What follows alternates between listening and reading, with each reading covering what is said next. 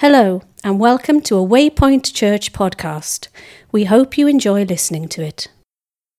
We've got Richard today. Richard has been part of the church for some time. For some time. Too long, did somebody say? No, not too long. Okay. That was in your imagination. Okay. But Richard's preached for the last year now, haven't you? Almost, pretty much. It seemed like preaching for a year for some of you. I'm sure it's usually short bursts of half an hour. So who's been to a wedding? Anybody been to a wedding recently? Been to a wedding? Oh, most people probably been to a wedding.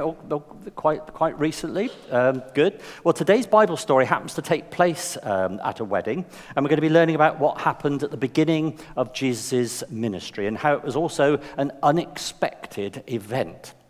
And the reading's going to be done. I'm going to do it in 4 short extracts. Hopefully they'll be up on the screen for you to follow as well. Because it begins like this in John 2:1. On the third day, a wedding took place at Cana in Galilee. Jesus' mother was there, and Jesus and his disciples had also been invited to the wedding. Now, in those days, weddings were a big deal that could actually last for days on end. There was a lot of eating and drinking going on, but the hosts came up with what was really going to be a terrible problem. They actually ran out of wine. Now, there were thirsty guests still having a blast with the party and nothing to give them. Now, you imagine going to a party where the food or the cake ran out before everyone was finished. Well, in Jesus' time, you couldn't just send out for another pizza and fill up in that way. But Mary, the mother of Jesus, approached him. Here's the next few verses. When the wine was gone, Jesus' mother said to him, "They have no more wine." "Woman, why do you involve me?" Jesus replied. "My hour has not yet come." And his mother said to the servants, "Do whatever he tells you." Now, what do you think of the attitude of Mary here? Why do you think she told Jesus about the situation? What did she think that he could do? Well, here's one of the points, I think. Mary believed in Jesus. She knew who he was. Even though she had raised him and fed him and cuddled him in childhood, she knew what he would do. And she had faith that he could do anything. And even after Jesus seems to rebuke her, doesn't he? She still tells the servants to do what Jesus says. She had faith. Mary had not yet seen anything miraculous done by Jesus, but she believed it would happen. And remarkably, the servants seemed to believe it too, because they follow the directions. Here's the next bit. Nearby stood 6 stone water jars, the kind used by the Jews for ceremonial washing, each holding from 20 to 30 gallons. And Jesus said to the servants, "Fill the jars with water." So they filled them to the brim. Then he told them, "Now draw some out and take it to the master of the banquet." They did so, and the master of the banquet tasted the water that had been turned into wine. He didn't realize where it had come from, though the servants who had drawn the water knew. Then he called the bridegroom aside and said, "Everyone brings out the choice wine first, and then the cheaper wine after the guests have had too much to drink. But you have saved the best till now." So after blindly obeying the instructions, the servants, they risk being taken for fools. If you imagine that, you go in that and taken for fools, bringing water to the main host of things. And somehow in the trip between the jars and the banquet master, the water has become wine. Not just any wine, but the cream of the crop wine. And the host is quite impressed. And the servants are probably thankful as well as impressed. But what's the point? Why bother? Here's the last verse of this scripture reading. What Jesus did here in Cana of Galilee was the first of the signs through which he revealed his glory. And his disciples believed in him.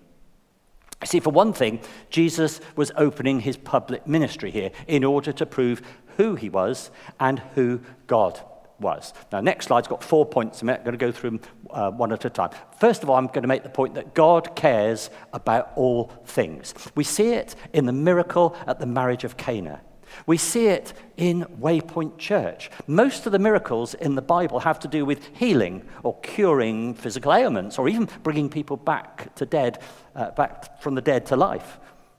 But this is just a little speed fermentation process. Jesus cared to provide for the guests and his mother just as much as he cared to heal sight or cure disease. And we also see, though, that faith can make what is impossible happen. This is not to say that God will grant everything we ask for just because we pretend to believe. What it does mean, though, is that when we approach God for anything at all, or any time we pray, we can know that he's there and that he's listening and he cares. Even if we don't see the signs and wonders, we can still have faith in his desire for our good. And his first miracle was a distinguished seal of approval on the marriage relationship. Now, it's probable that the marriage parties might be related to the mother of Jesus, which is why her and her son would have been in attendance, I guess. Marriage ceremonies in the East are conducted with feasting and rejoicing, and it would appear on this occasion that a considerable number of people graced the nuptial banquet, and it was a joyous occasion where Jesus and his mother were found. But, second point, something went wrong at the wedding. It's a common occurrence. Now, I heard about a wedding that was being videoed. They often video them, don't they? And someone decided it'd be a great idea, when everybody was sat down at the reception, let's watch the video. Okay, sounds okay if all you're thinking of is a camera. Now remember, a video camera has a microphone on it as well. So we have the camera and microphone set up at the back of the church with guests sat at the back, passing judgment. So they all sit down for the reception to watch the happy day, the arrival of the bride, the bridesmaids. Oh, it's going to be great. If it wasn't for the microphone at the back. So the guests are sitting there and they're looking at it. Oh, yeah, like that. And suddenly they hear, she's wearing white. Whatever made him choose that tie? Well, I'm surprised they're still together. Oh, she's packed into that dress, she can hardly breathe. Oh, can you imagine? This actually happened. This actually happened. Not my wedding. It actually happened. But even, they'd only just invented television then, even when the best laid wedding plans, things can go wrong. You see, I had an aunt who wanted everything to be just right for their daughter's wedding. She even got the wedding car driver to practice driving the car and turning round in the drive a year before the wedding. And he said, well, I'm going to have a new car by that. No, if Auntie Marion said do it, you did it. Yeah? Anybody else got an Auntie Marion? Sorry if her name is Marion. That was just the name of mine. Most of the day went right for the wedding. When it eventually came, the car turned round in the drive, everything was fine. But the photographs did reveal one slight hitch, and that was the top hats. Somehow, it started off all right, but by the time they came out of the church, my Uncle Brian had a top hat sort of balanced on his bald head, a bit like a pimple. And his new son-in-law came out with a hat that came down over his eyebrows and pushed his ears out, rather like, this is going to date some of you, Freddie Parrot-Face Davis. Okay? Google it, all right? Yeah. The things can go wrong at weddings. Now, it may be something insignificant. The serviettes aren't quite the right colour, or they're slightly the wrong place. Maybe something no one ever notices, that like one of the groomsmen's trousers has got a hole in it. It might be something that everyone sees and notices, like hats balancing on tops of heads. And something went wrong at this wedding that Jesus attended. They ran out of wine, which would have been a big thing in that culture. Weddings were community events that lasted several days and involved countless details. Well, in our culture, they don't last several days, though actually recovering from them might. But there are countless details, aren't there? There's the clothes, the music, the readings, the flowers, the food, the seating plans. It goes on and on. And at the wedding in Cana, there would have been at least a year between the betrothal and the wedding. And the party was a sign of faith in God and the connection of God between God's people. In our wedding ceremonies, there's a moment when the bride and groom and minister are set apart to be connected with God and receive his blessing on their marriage. And when there's a wedding day, people come together in celebration. They celebrate love, they celebrate community, they celebrate God. It was a big thing then, and it's still a big thing now. And I can see some people are here today recalling all the months of planning and the preparation for a family wedding. And I can still hear those bank balances groaning from the effect of it. But in this party, in this small, poor village, they run out of wine. Why did they run out? Well, perhaps it was just one of those things that they weren't that very well planned. Or maybe somebody was guzzling too much. More likely, the couple was poor, and they just didn't have enough. Unfortunately, to run out of wine was considered a sign of disrespect, of not trusting that you would be taken care of. You could be ostracized from the community, and I also read you could even be sued. Now, can you imagine starting off that way?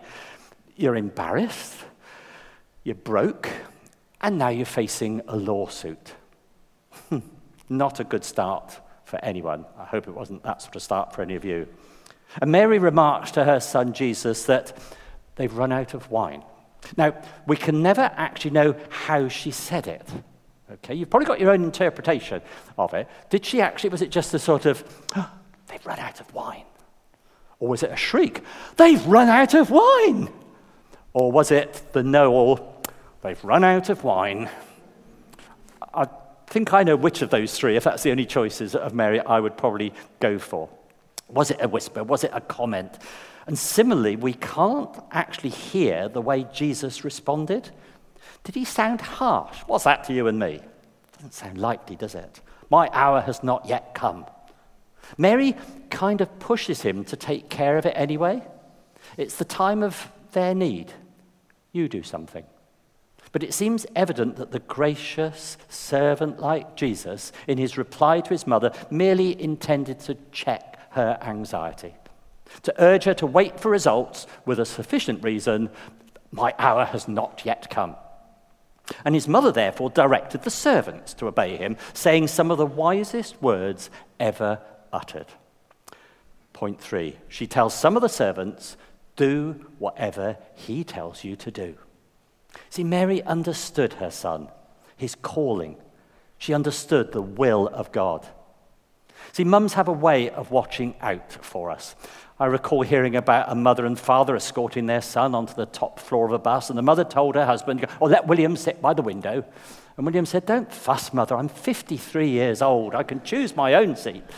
But once a mother, always a mother. All right, Sarah, get used to it. Mary pushed Jesus into his first miracle, maybe. I wonder if, now this is a big if, I wonder if Jesus was rolling his eyes and sighing. If he did, then it just shows the humanness of the Son of God. Even he had his mother telling him what to do when he was 30 years old. Don't we all just love that? And she was right. Mums usually are. He did act, and it's that human moment that reminds us that Jesus identifies fully with us. There are going to be things in this world that God wants us to do that at first we're not going to want to do. We roll our eyes. Teenagers have perfected it. Absolutely to perfection. And from time to time, we're going to need a little push to get going into the direction we need to go. Now, have you ever had a Mary in your life, someone who has given you that little push, and you do it? They just say, oh, I think we should meet regularly to disciple one another. Okay, yeah.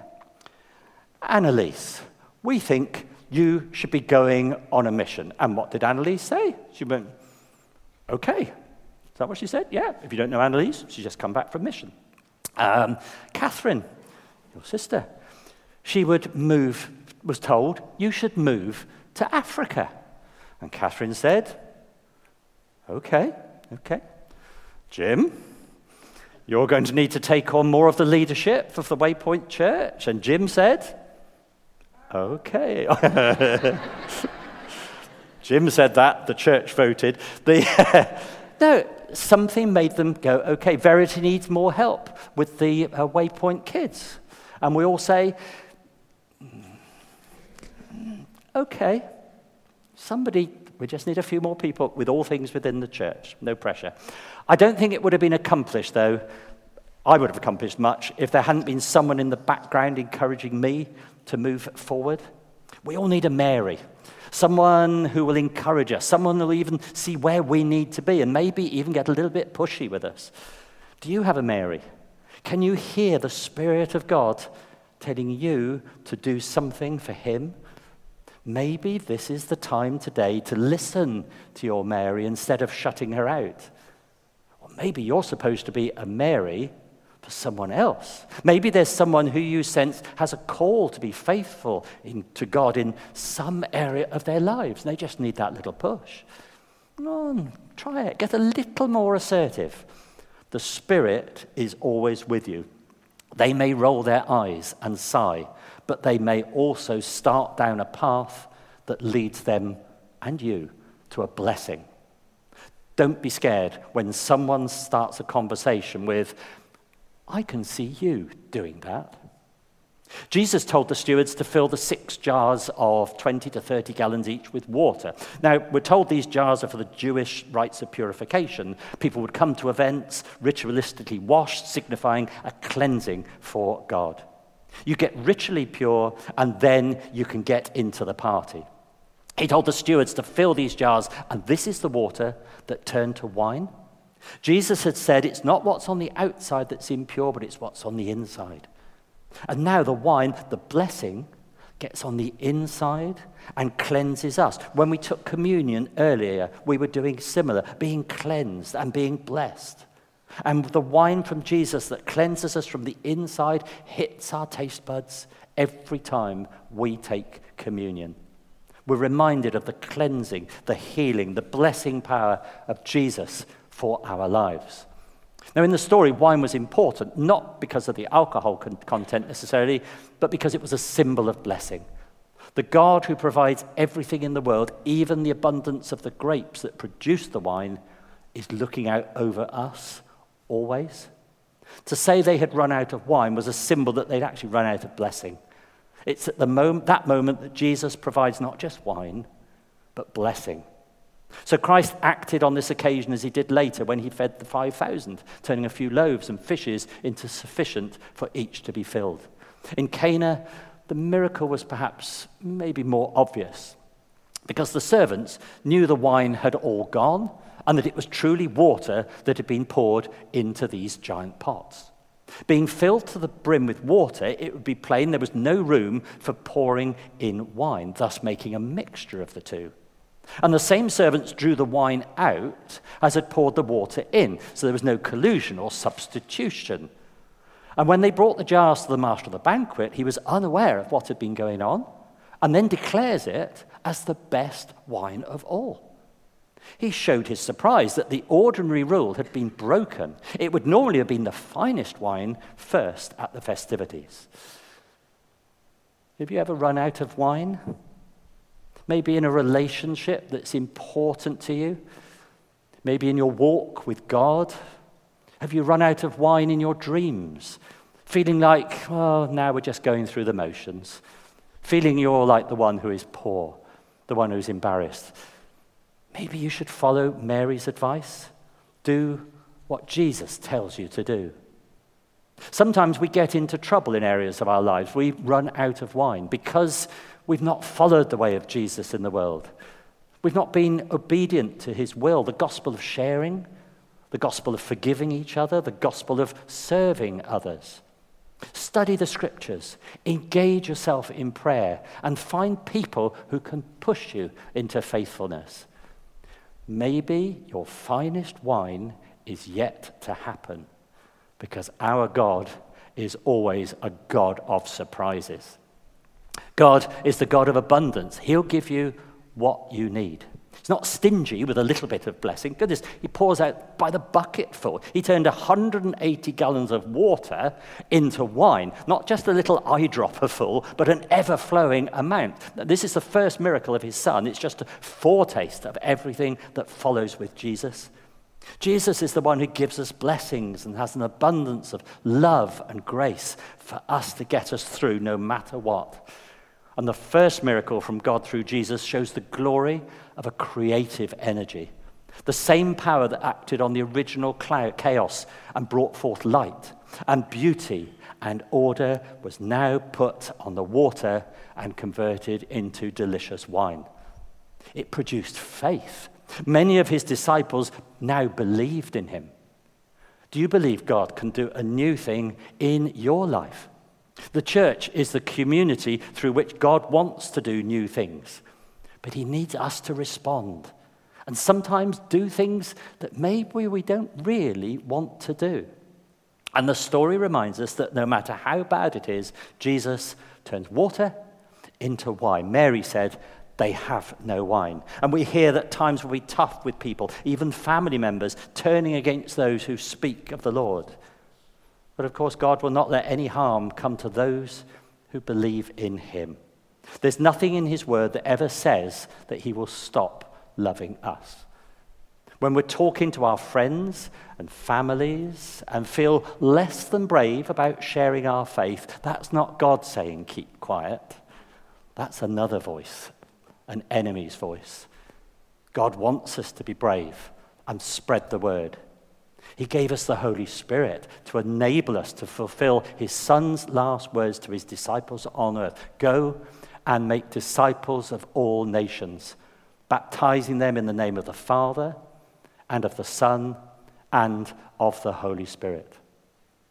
In all our lives, we experience times when the wine has run out and the glass is empty.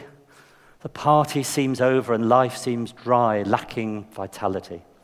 Nothing but sadness and disappointment seems to be happening in our lives. We're feeling so low that we're crying, weeping. Now, weeping is serious crying.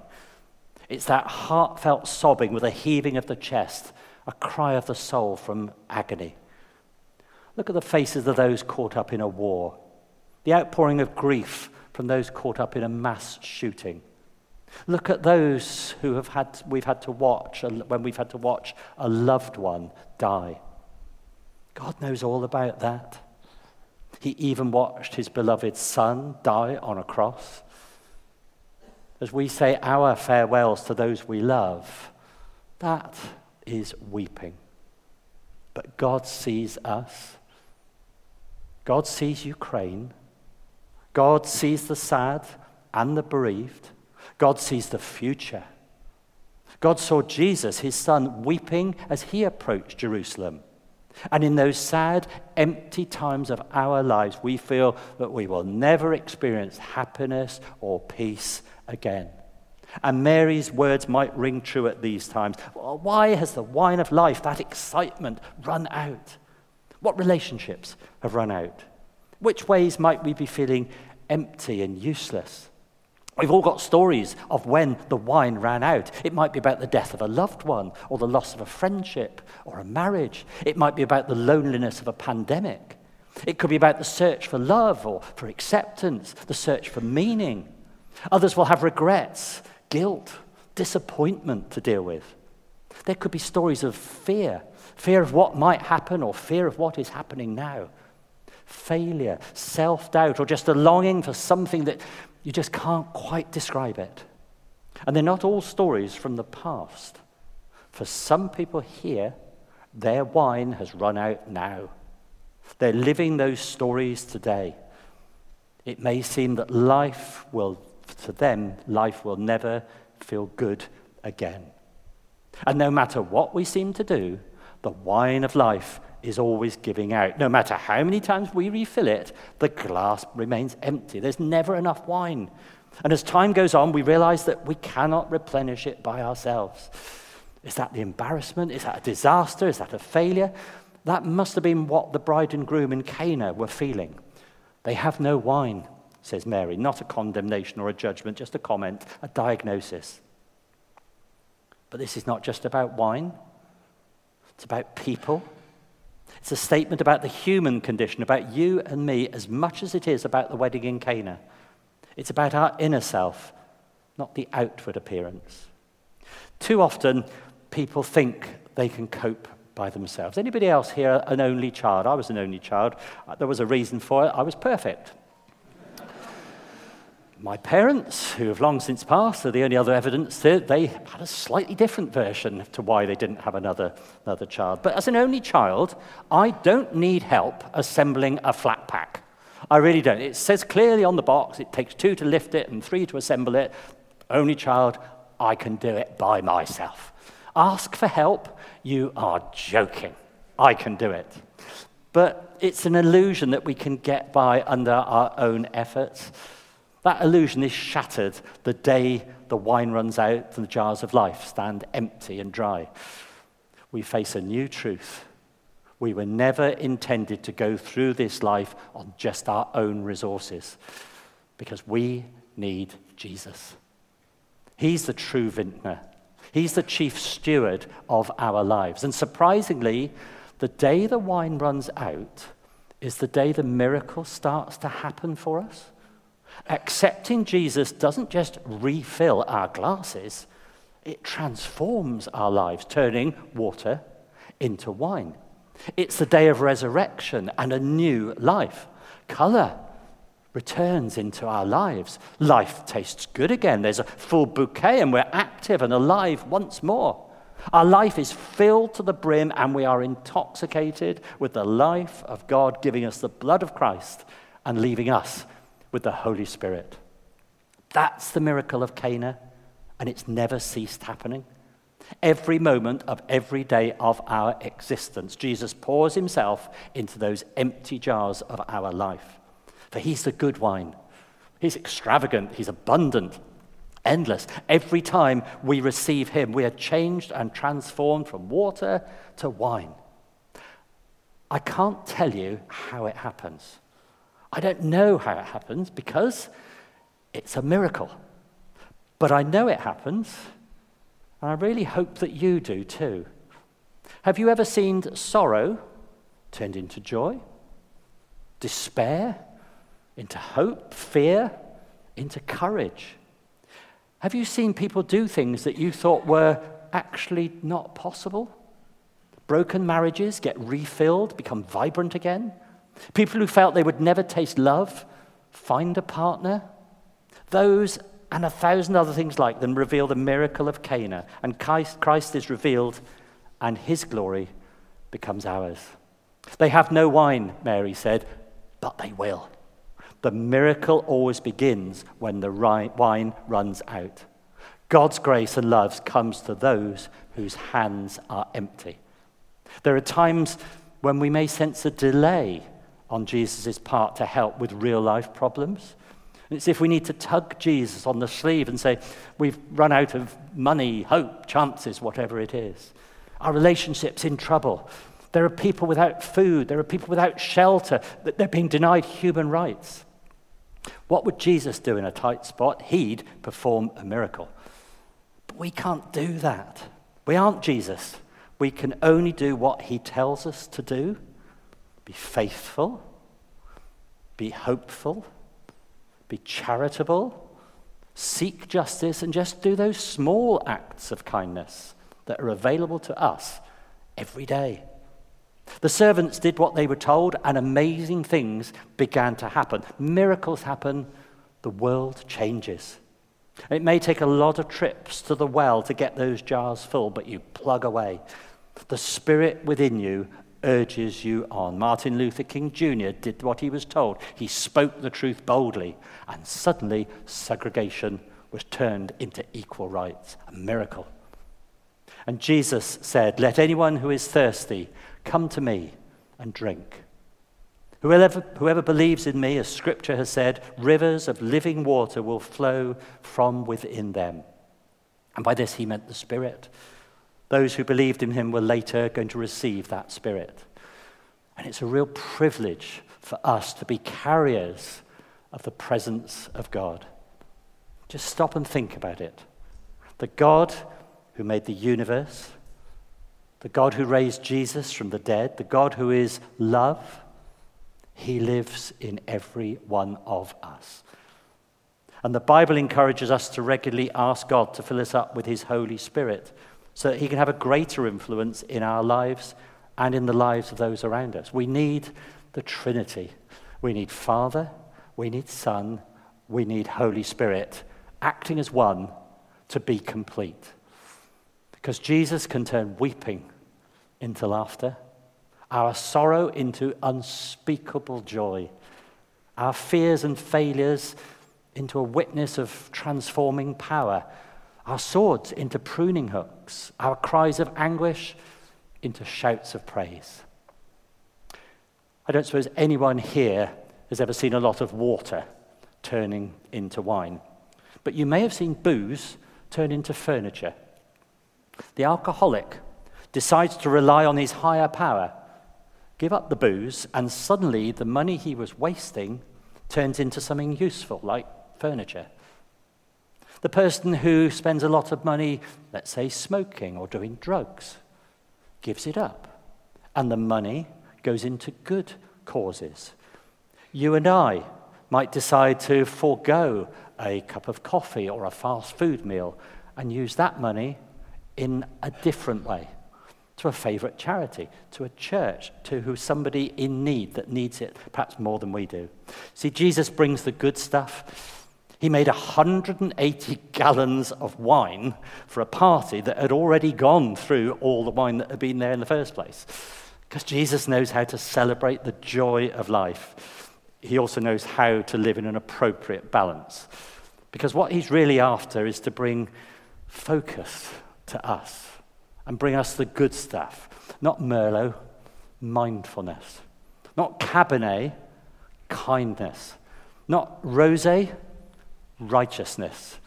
The Jesus juice of justice. The Pinot Noir, oh, I could go on, couldn't I? Just quit feeling sorry for yourself. Get up, do what he told you to do, and watch what God can do when you fill up the jars. Just watch what he can do. As Mary said to the servants, as God says to us today in 2022, just do whatever he tells you to do. Amen.